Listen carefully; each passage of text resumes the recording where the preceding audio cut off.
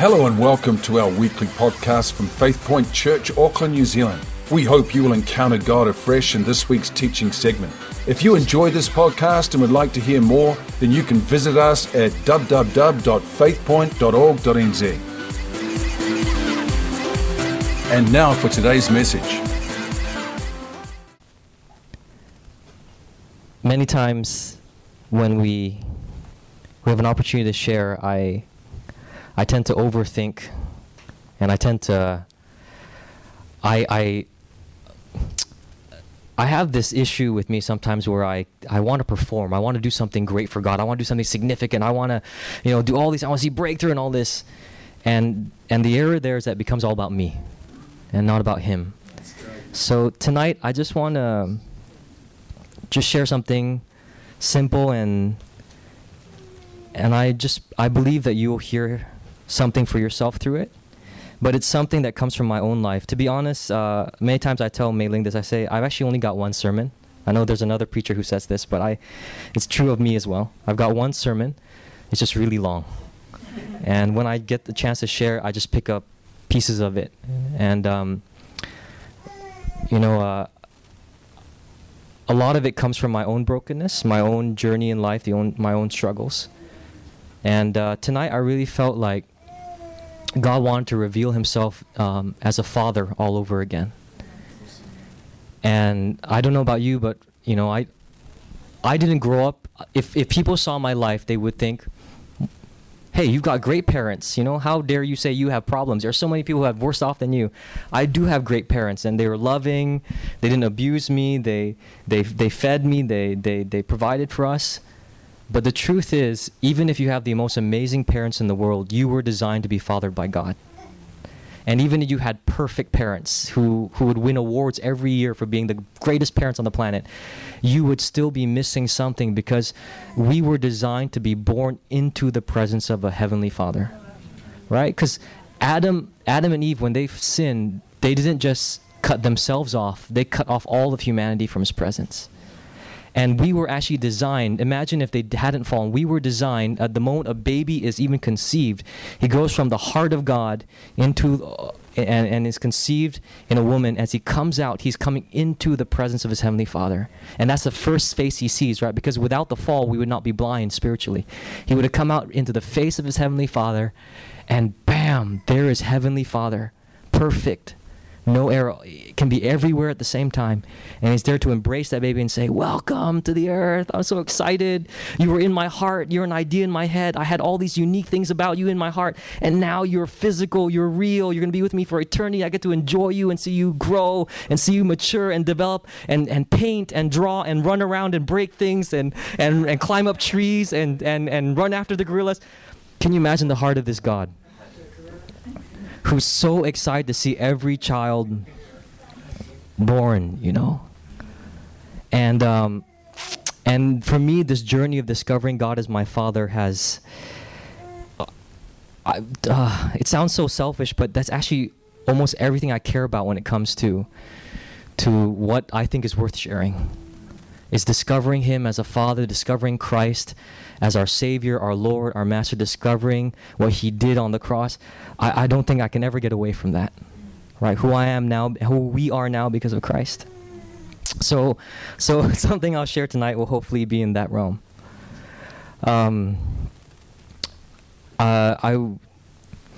People tell me I apologize too much when I preach, so forgive me if I do, but, there's one right there. But a lot of what I sometimes do is I'll share. I sometimes forget to quote scripture, so please forgive me if I do that. And sometimes I misquote scripture. All right, so don't throw stones. Keep them in your pockets. All right, if you came prepared. But sometimes I'll quote. I'm a very imaginative person, and I spend a lot of time sometimes lying awake at night, closing my eyes and just imagining God or what He's trying to say to me. I'm very picture in my mind, even worship. Oftentimes like, God, if I could just see what it's like to worship in heaven right now and see what's around here, what I can't see. I love to live in that space. And I've been like that since I was a kid. And God doesn't seem to mind. So sometimes I'll share a picture that I went through in a time of prayer, and I only share it because I feel sometimes those pictures to me bring a bit more reality than sometimes what we see every day.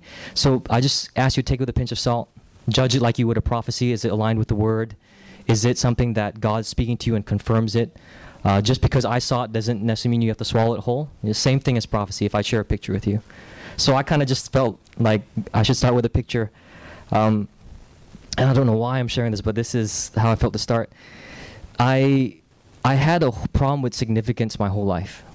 When I was in college and university, I would do silly things just to get people's attention. You know, I would hang off the side of a building and be like, hey guys, look at me. I was that guy, you know, the group of friends. It was the guy who's like, look at me, you know, wasn't saying it, but that everything I was doing was saying it, look at me.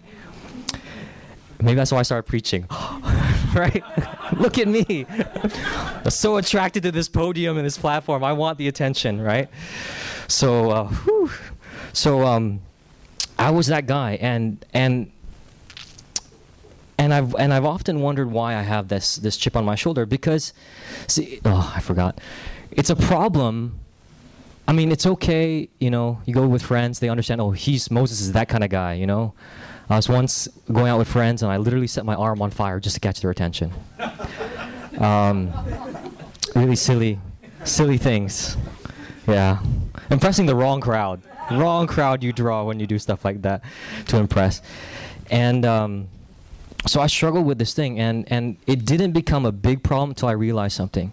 When you can't raise yourself higher than others, and you got this issue like mine, you tend to cut others down so they're not as high as you. And I did that, you know, even around like Ewan, my wife, I would find ways to subtly sabotage, you know, I would be I was a church leader, I am a church leader, and I would be in meetings, and people would say, have you heard of this minister? And I wouldn't say anything bad, wouldn't say anything good about myself, but, you know, I'd say, yeah, I heard he's great, but, you know, I also heard that they have some problems with this, and they'd had issues like this in the past, but, you know, I'm sure what they're doing is great, but I just heard, and I do that with people too, right? Hey, what do you think of this leader? Should we make her a leader? I said, yeah, I mean, she's wonderful. She's got a great heart for ministry. You say all the sandwich it, right? Good stuff first. And in the middle, slip in my own version of gossip, my own version of my doubts or judgments. And put some good stuff at the end so I still sound Christian, right? I would do that. And God highlighted this during a time of prayer. He said, you know, Moses, not only does your insecurity cause you to do some pretty crazy stuff, and I've had to save your life a number of times, but you cut others down. And it doesn't help you, doesn't help them, and it hurts God's heart. You know, God was speaking to me about this. And in time of prayer, and there are other issues going on that I don't feel like highlighting just yet, but in a time of prayer, God brought me to a memory, and it's the weirdest thing that I have this memory. I have some memories of myself as a child that I've actually had my mom confirm, because I would ask her and she'd be like, yeah, I think I have a photo. And she'd look up a photo and it's like, how did you know that?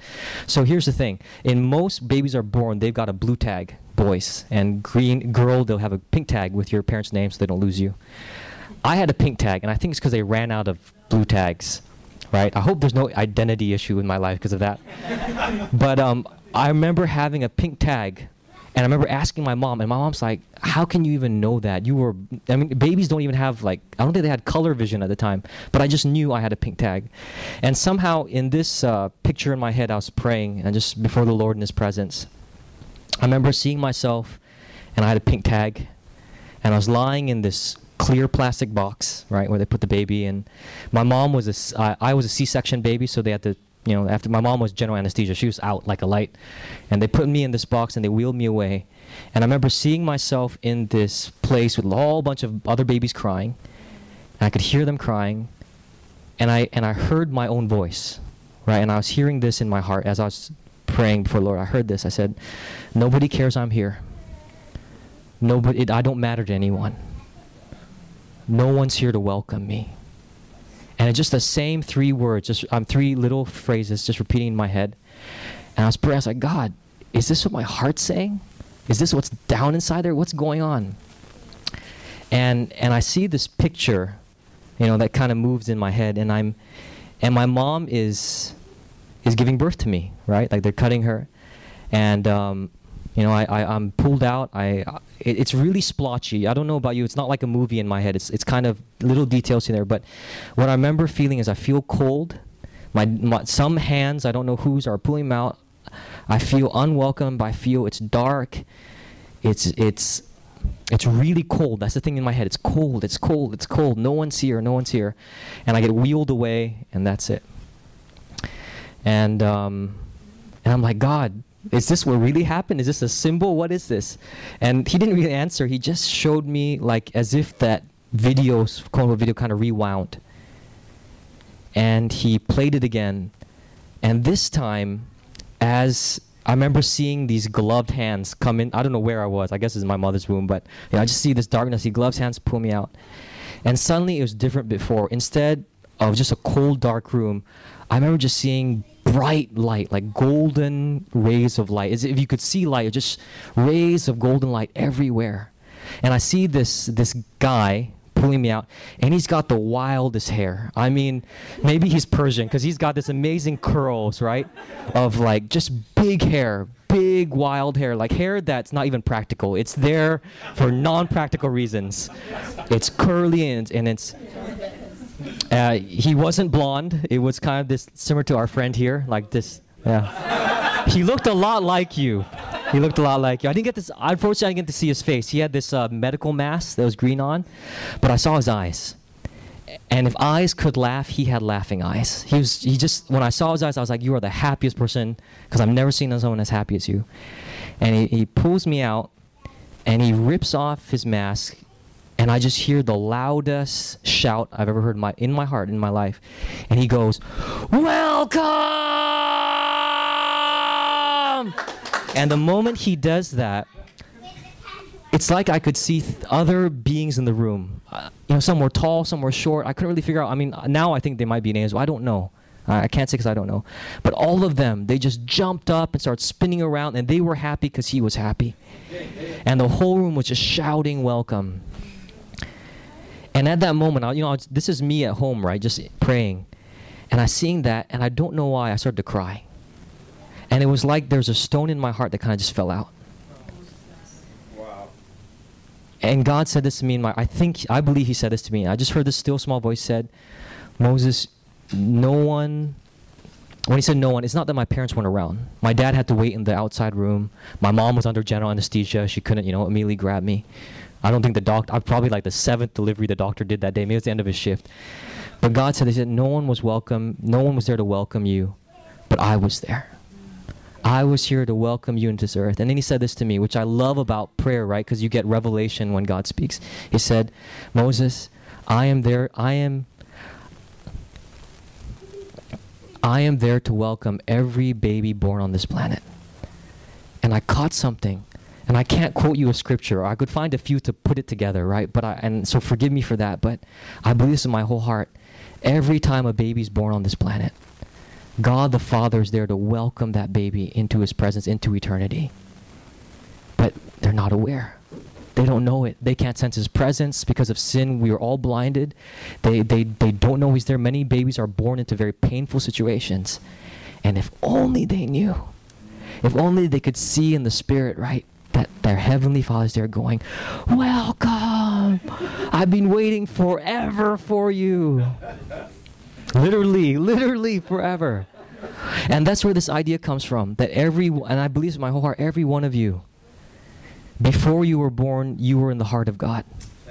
And you were this amazing combination of some of his dreams, some of his desires, some of his tastes, some of his purposes, some of his unique personality. And he molded specifically you together in this unique configuration that no one else has. Not even your fingerprints are the same.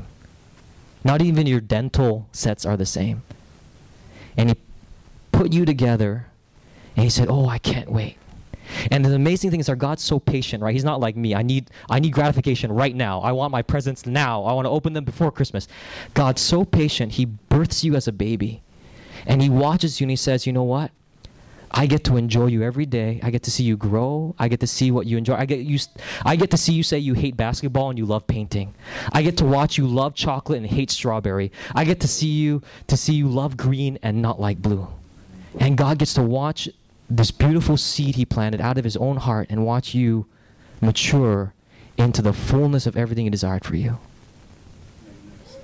And to me, if you want to know what God's doing when he's not busy, I don't know. I just know that he loves watching us. As much as I love, I mean, today my son had a breakthrough. He had a major breakthrough.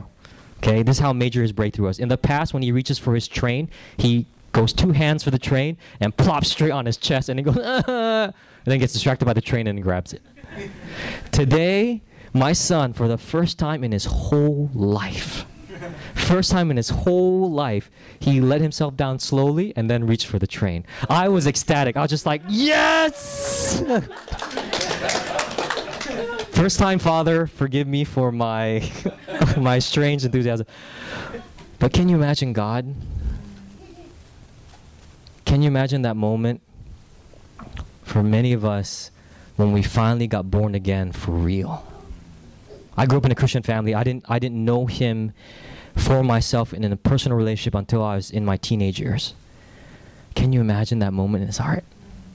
No wonder he says all of heaven rejoices when even one comes to the kingdom.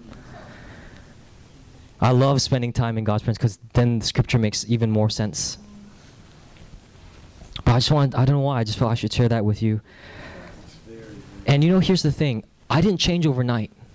I had that prayer session, I cried a bit, wiped my eyes before my wife saw me. Still very Asian, Chinese background male. Don't cry before the wife. There's a lot of that comes with that. Don't dance in church. Don't take your shoes off. Going against the culture, going against the grain. Hopefully not for significance, right? But, oh, Jesus, only you know. But here's the thing, right? When it got real was when my friends started to say, Moses, something's different. I don't know what happened to you. I don't know where you went or what you did, but something's different. Took less risks in my job, which was at the time financial trading.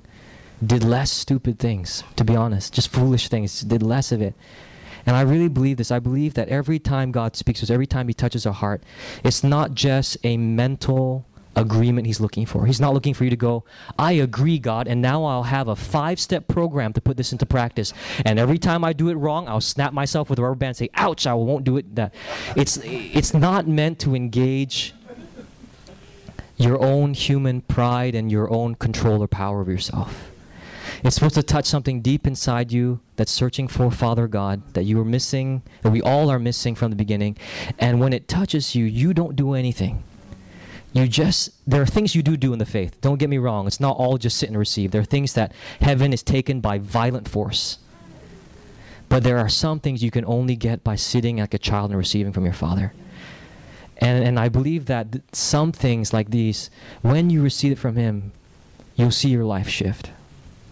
And I want to add to this, when we do youth ministry, because of the experience I've had, I've tried to not be a hypocrite. I've tried to follow in these steps. And especially in youth ministry, we try not to do behavior modification in our system. I grew up in a system where when you came to church, the first thing you were taught was not Jesus. You were taught how to be a Christian. When to raise your hands, when it was appropriate to sit and not to sit. Don't sit at the wrong time. All right? God will be unhappy if you sit down when everyone's standing. Got to raise your hands. When the pastor says repeat after me, you got to repeat. I have some friends who did not know that, when you said, what's this? I can't remember now. It's, God is good. All the time. Some friends of mine did not know. They did not read the chapter and verse that talks about that. And they missed out because they were embarrassed when everyone else did it and they didn't, right? We have all these, and there's nothing wrong with ordinances and rituals and practices. They come from a good place. But sometimes I find that we get lost in those and we forget about Christ and the gospel and the heart of being community.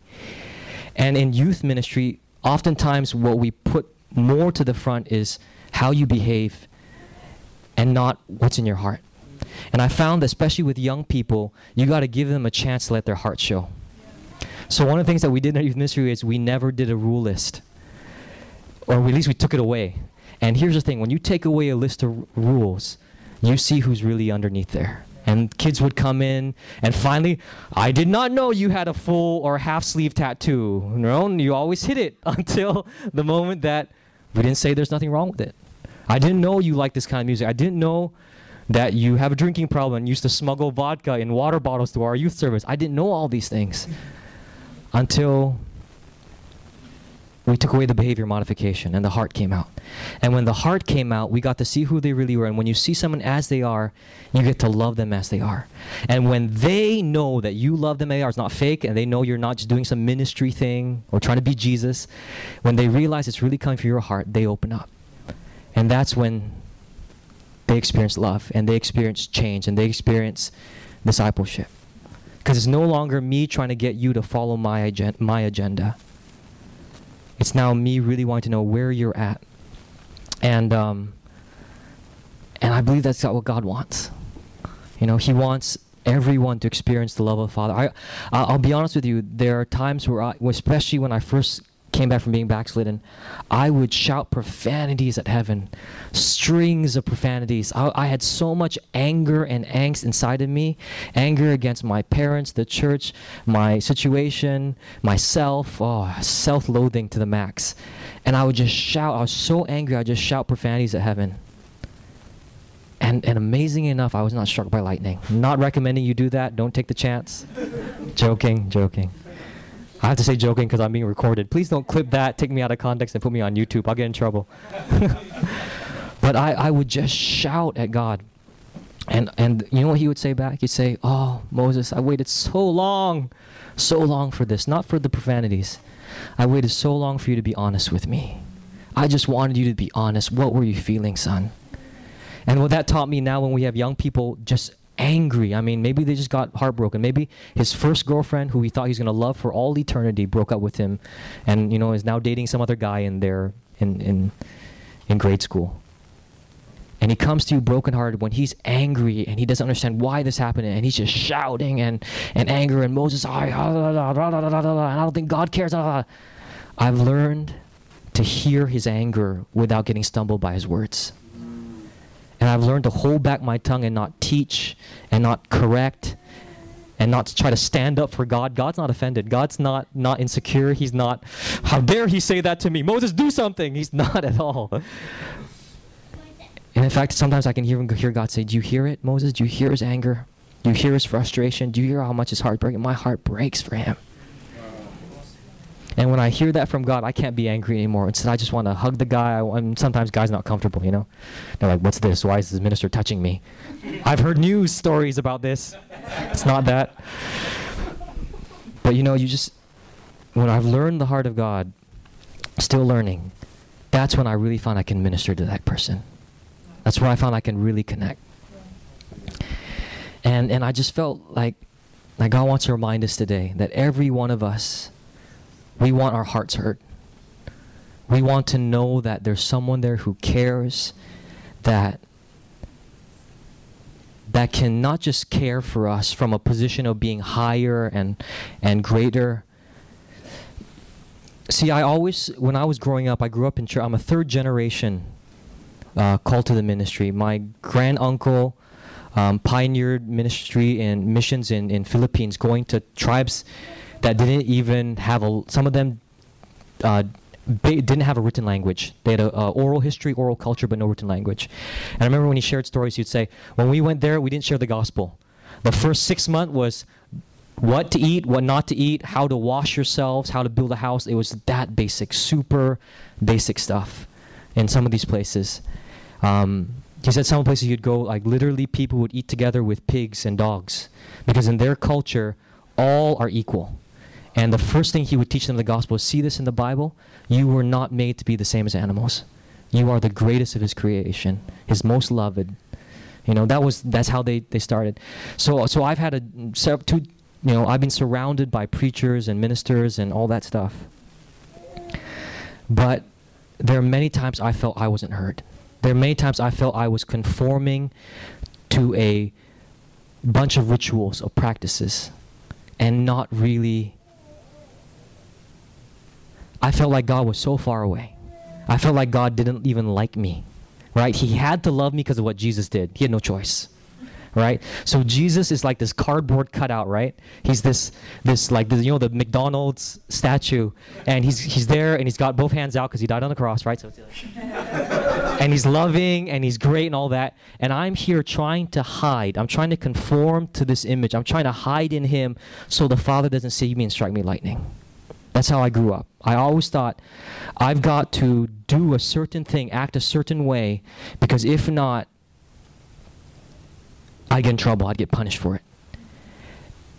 And not only that, I thought that when Jesus died on the cross, he did so because he's awesome. I mean, he's philanthropic. He is giving and generous. He's like Bill and Melinda Gates, better than Bill and Melinda Gates, giving money, to Africa. He's an amazing guy because he's so great. Doesn't necessarily like me, but he's just a great guy, and he died for me. And because he died for me, my whole job now that I'm a Christian is to do enough in my life to prove that I was worth the price. To do enough in my life to show that I wasn't a waste of his sacrifice. To prove that I loved him. Because I would always hear this in church, right? If you love Jesus, you do this. If you love Jesus, you do this. Do you love Jesus?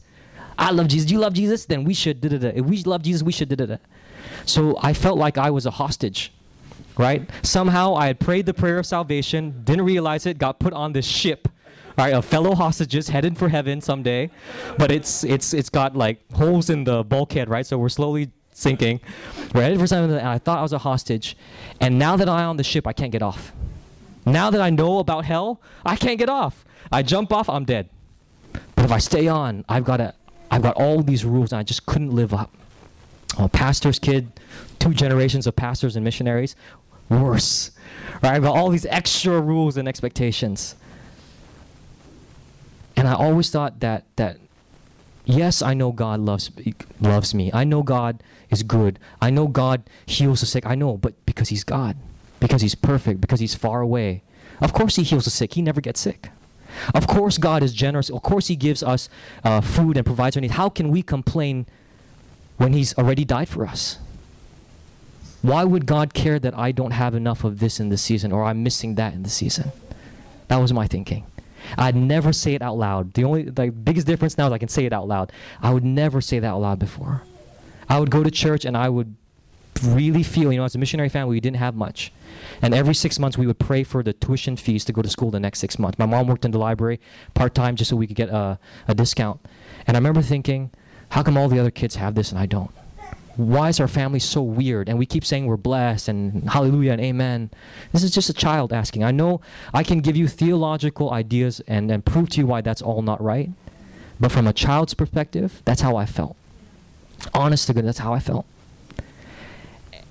And feeling that way did not change just because I went through Bible study, because I memorized verses, because I learned to proclaim and declare. I still felt that way sometimes.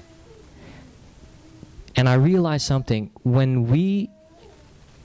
Yes, there are times where we don't feel the right way and we motivate ourselves into faith. We allow God to encourage. We believe even though we don't see it. I understand that.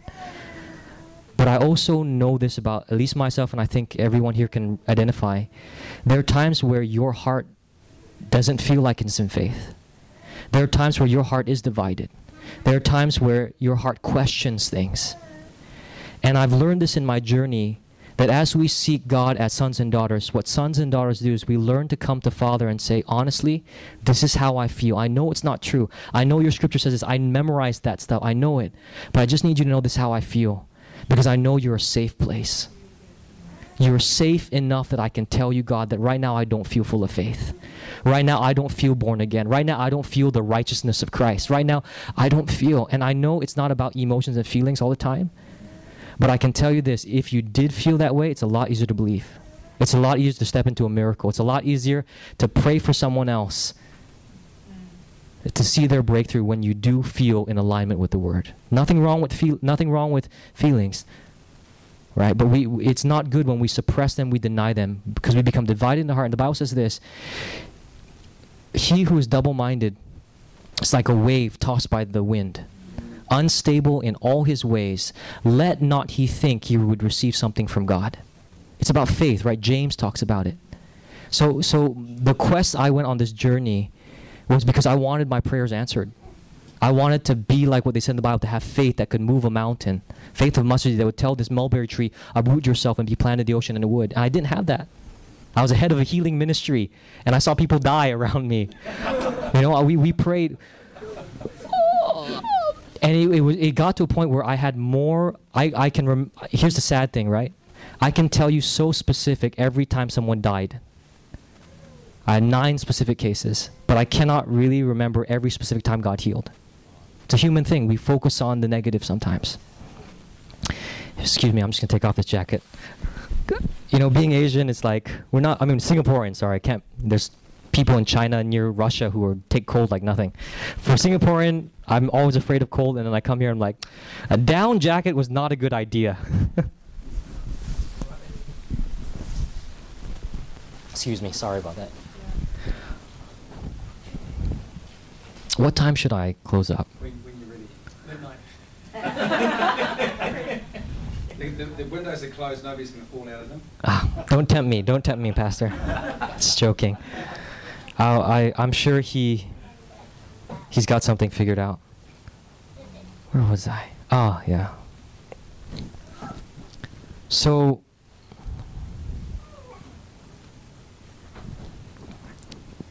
I'm shaking my head because I actually really don't like it when I prepare like a whole bunch of notes and he takes me right off the path, but it's okay. But yeah, I always saw God as this guy who's really far away. And then one day, and of course you read that verse in the Bible who says that he's not a God who does not care, but he can commiserate with us, he can understand how we feel, sympathize with us. I read that verse so many times, but it wasn't alive in my heart. And then one day, I was in a prayer session. I think there was there's no worship that day, but we were just praying together. There were some more mature leaders around, and I was praying with one of them. And I remember God showing me this picture. I was in this cave, the weirdest pictures I've seen in my head. And I was in this cave, and I was crying. And I was against a wall. Now, I know in my head it was a cave, but I felt like God was saying, and maybe this for you, sometimes you feel like you're against a hard place. Sometimes you feel like you're hidden from God. You're away from His presence. You're away from His light. You're away from the glory. You feel like you enter a church and everyone is like, Hosanna! And you are there in like the eye of the storm, but it's the bad kind of eye of storm. You're the one without the presence. You're the one where God doesn't feel that great today. Everyone else is hallelujah, and you're just like, I don't feel good. Things are not going well. That was the cave for me. And I remember in this picture, God showed me I was in this cave. And I wasn't there interceding for myself or the nations. I wasn't there, travailing in prayer in spite of the difficult circumstances. I wasn't. I was crying. I was like a 2-year-old boy, or maybe one, like a lot like his size. So cute when he sits like that. I was sitting in the corner like that, similar to what he was doing, but I had my knees up. You know how kids, they'll pull their knees up? I don't know, we feel safer. It's like the fetal position, right? I had my knees up against my chest, and I was just rocking. And I was crying. I was just crying. And I remember in that picture, I saw like the Holy Spirit came into the room. And then Jesus entered, right? And when Jesus entered the room, it was one of the most amazing things. Same, that light, like you could see gold in the light. And it's like even the molecules of air around you would sparkle because they're just excited that He was there. And He's entered this room, and I don't know how to explain this, but it was almost like as He walked in, He had the shadow of a lion. I don't know how you explain that, but like if you shine a light on Him, you would see a giant lion. But He's a man. He had the figure of a man.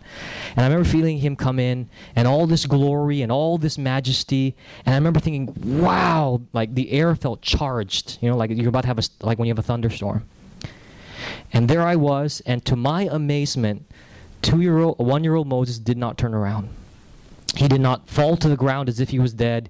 He did not, praise the name of Jesus. He did not worship. 1-year-old Moses was sitting there rocking and crying. And I remember the Holy Spirit, like that still small voice, but it was kind of like up here, in my head. And He went, Mo, don't you want to turn around and see Jesus? And like, no, I don't want to. Like I could hear my baby voice like crying in my head. It's like, why? He's good. I said, I know he's good. I know he's great. I know he's amazing. I know he died for us. I know he's this amazing God. But he doesn't care about me. He's out there doing all the God stuff, ruling the planets and healing people, and he's going to Africa a lot and China. I heard that in church. He's this amazing guy. And then dad and mom always go off to these trips. But he doesn't know me. He's never come talk to me. He doesn't know me. I heard about him. I heard he died for me.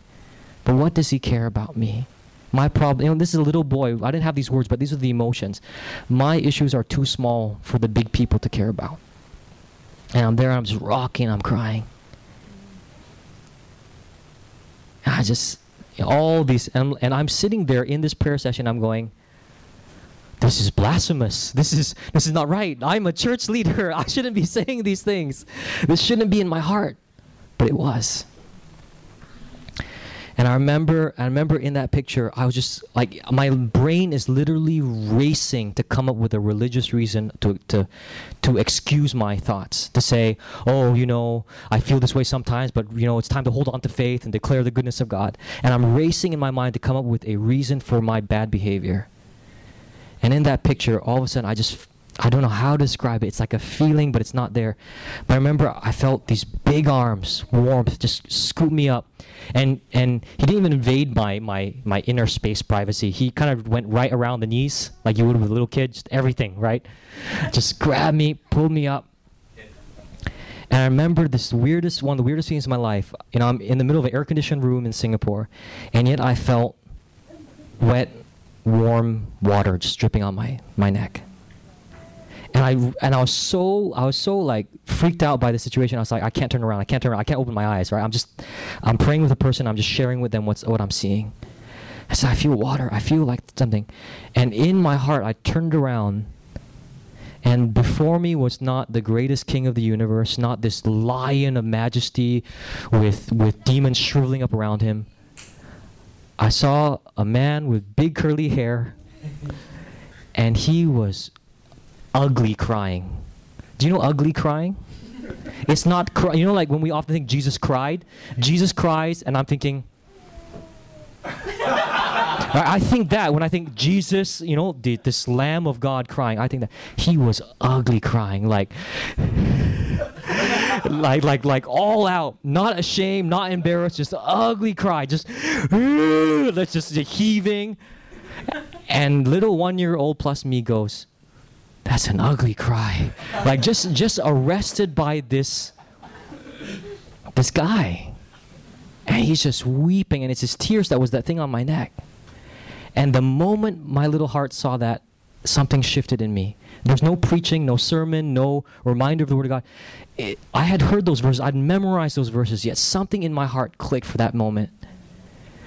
And I went, I cried too. I ugly cried too. And here's the weirdest thing. I was seeing this in first person, right? I see two little hands, my hands go up. And I did this I didn't even think about it. My hands just shot up.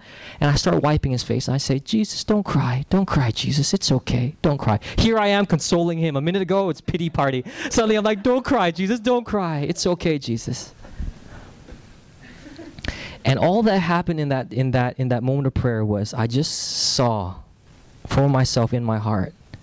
Somehow the Holy Spirit made it real to me. It may not be real to anyone else, but he made it real to me. More real than this music stand right here. And I understood it. I got it. I was like, you are not a God who cannot understand. You have been tempted in every way that we've been tempted. It's more than mental agreement. It was real here.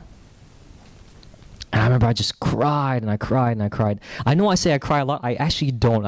I try very hard not to. I grew up in that realm of men don't cry, boys don't cry. And I just cried. And that's it. There wasn't this great prayer of, okay, God, now that I have this revelation, I'll go to the nation. It wasn't.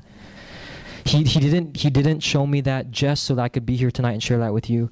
He did that because he started this from the beginning. He started this from the very beginning to bring his children, his sons and daughters, back to his heart, to know him as he is as a father. But here's the amazing thing, and I say this so carefully because when I've shared this before in certain places, like pastors' conferences, people want breakthrough because they want more anointing. They want to see more sick healed. They want bigger churches. They want bigger crusades. They want bigger breakthrough. And if that's what you want, that's great. But don't use this for that. But the truth of the matter is this: after that night, I didn't change overnight, but I can tell you the truth. I did have more breakthrough in my life.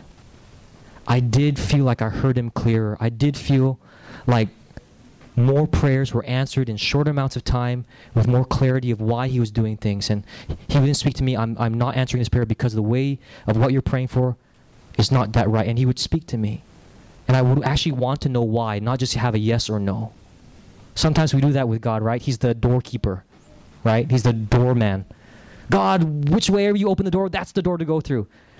And we don't ask why. We don't ask what's your purpose, what's your vision, what do you want us to accomplish in that season, what's the time frame.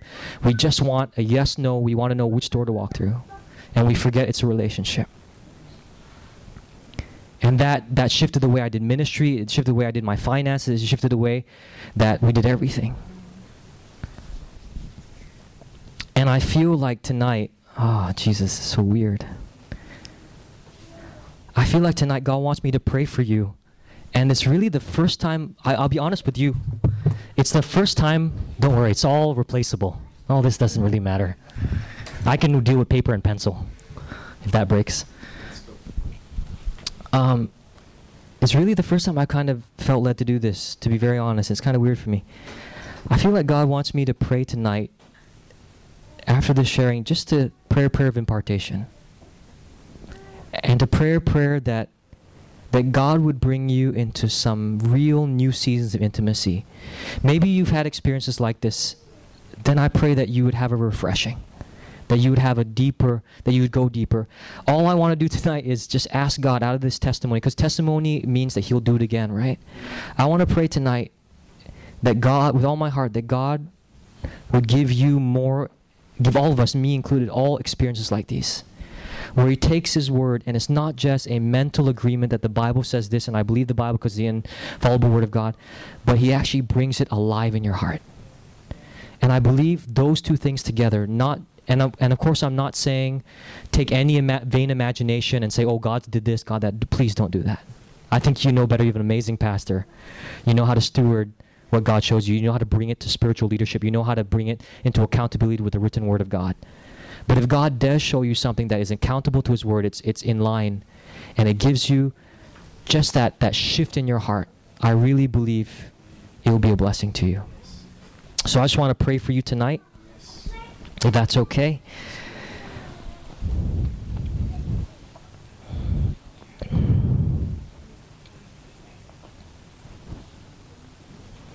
I'm sorry, can I just ask, how long have I been speaking for? It's 8:42. I have no idea. About 45 minutes. Okay. No, I'm trying. I've actually lost track. I'm trying to figure it out myself. I'm sorry. I'm just really trying to figure out how he's going.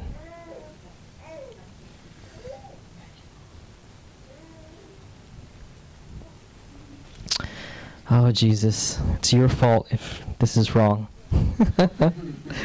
Can I just share a couple more things with you before I pray?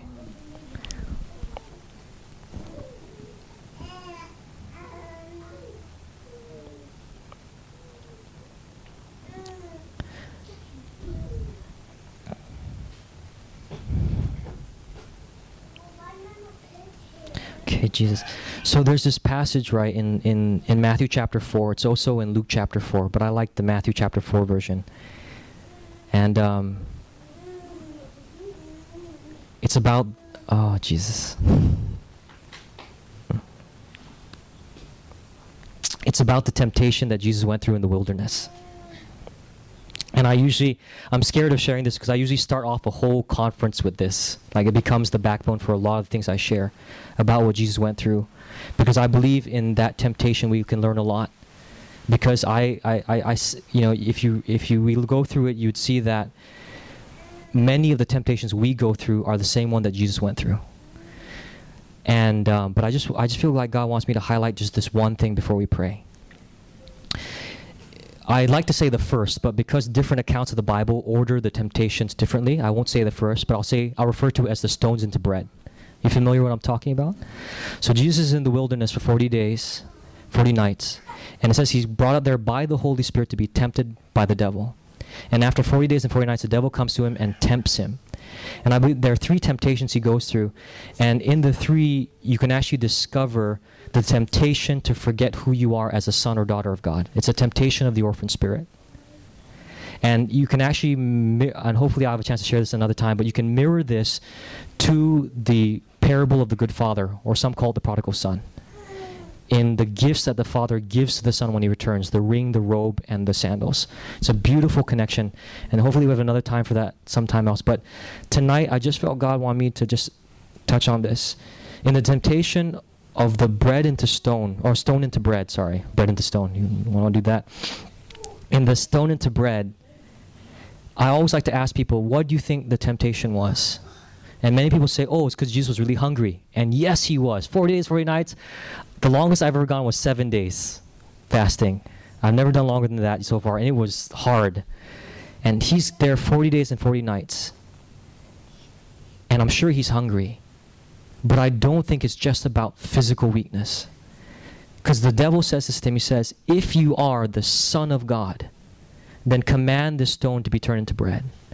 And I believe that the temptation that he's asking is about his identity. It's about who he is. It's not about, are you hungry? It's, have you forgotten who you are because of your hunger? Has this situation that you're in, the fact that God, the Holy Spirit, led you out here, has this caused you to think, I don't have enough bread? And I have this feeling, and forgive me if I'm off, but I feel like God also wants to give you experiences and touch you in this area of bread. Let me just talk about that in a second, but I want to finish this. So this temptation is, do you have enough bread? And that's connected to this prayer of sons, right? The son's prayer is, Father who is in heaven, holy is your name. I don't like to call it sinner's prayer. I call it the son's prayer because it's about sonship, right? Holy Father in heaven, holy is your name. Your kingdom come, your will be done on earth as it is in heaven. Give us this day our daily bread. And it's not just about provision, but it's about every word that proceeds from the mouth of God is our daily bread. It's his rhema and logos. It's his direction, his wisdom. It's his advice to sons. It's his teaching, his guidance, his discipline.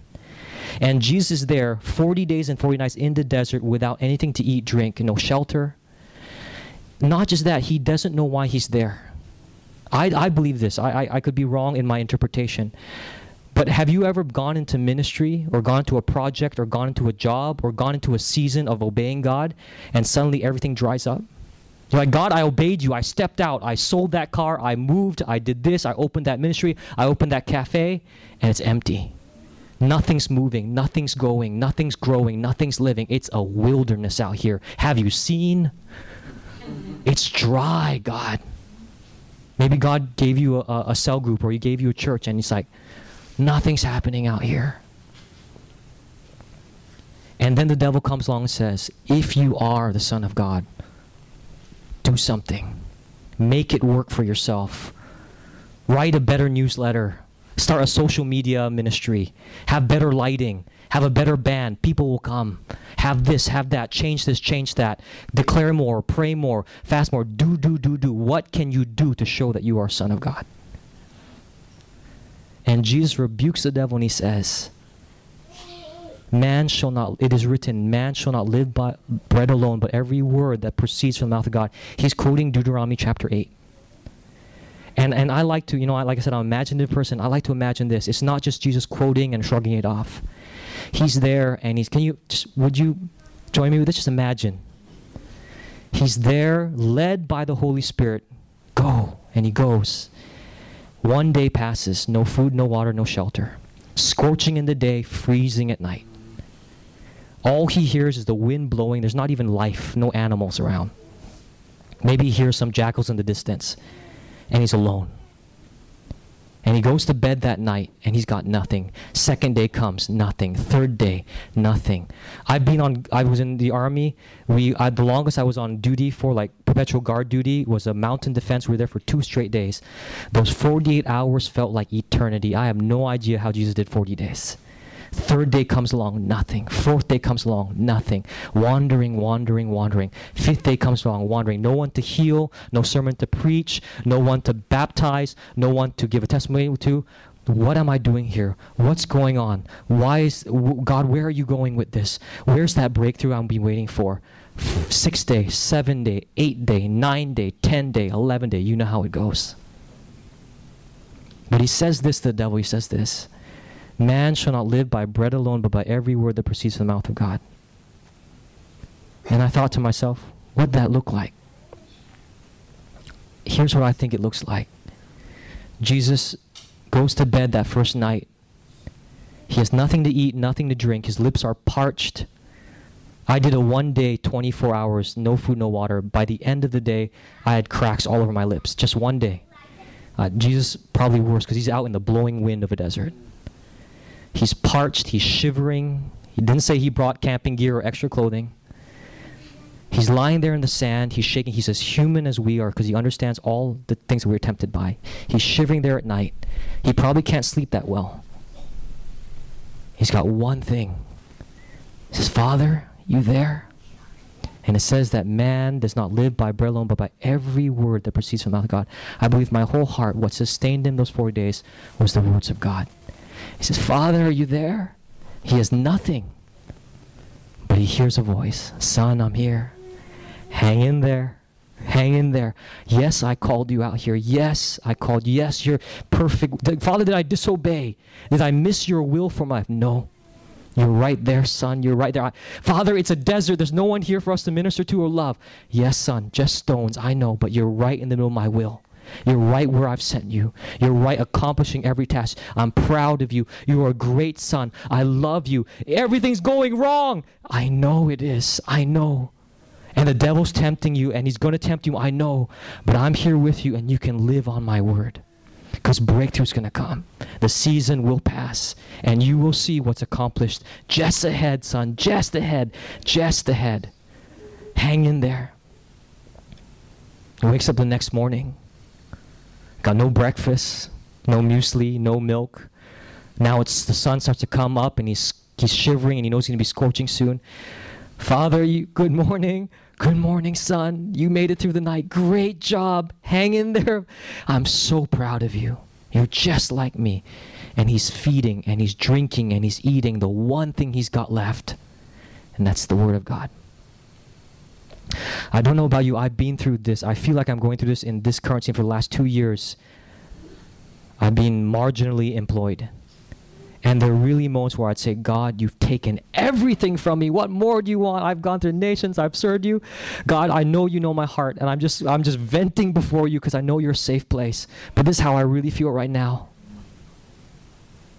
And then God would say to me, but you have my voice. I said, God, then let that be enough. Let me learn to rejoice in the one thing I've got. I've got so much more than one thing. I've got a beautiful wife and a son, but I'm learning, God, how to live on this one thing, even if I have to. Let that be the most important thing.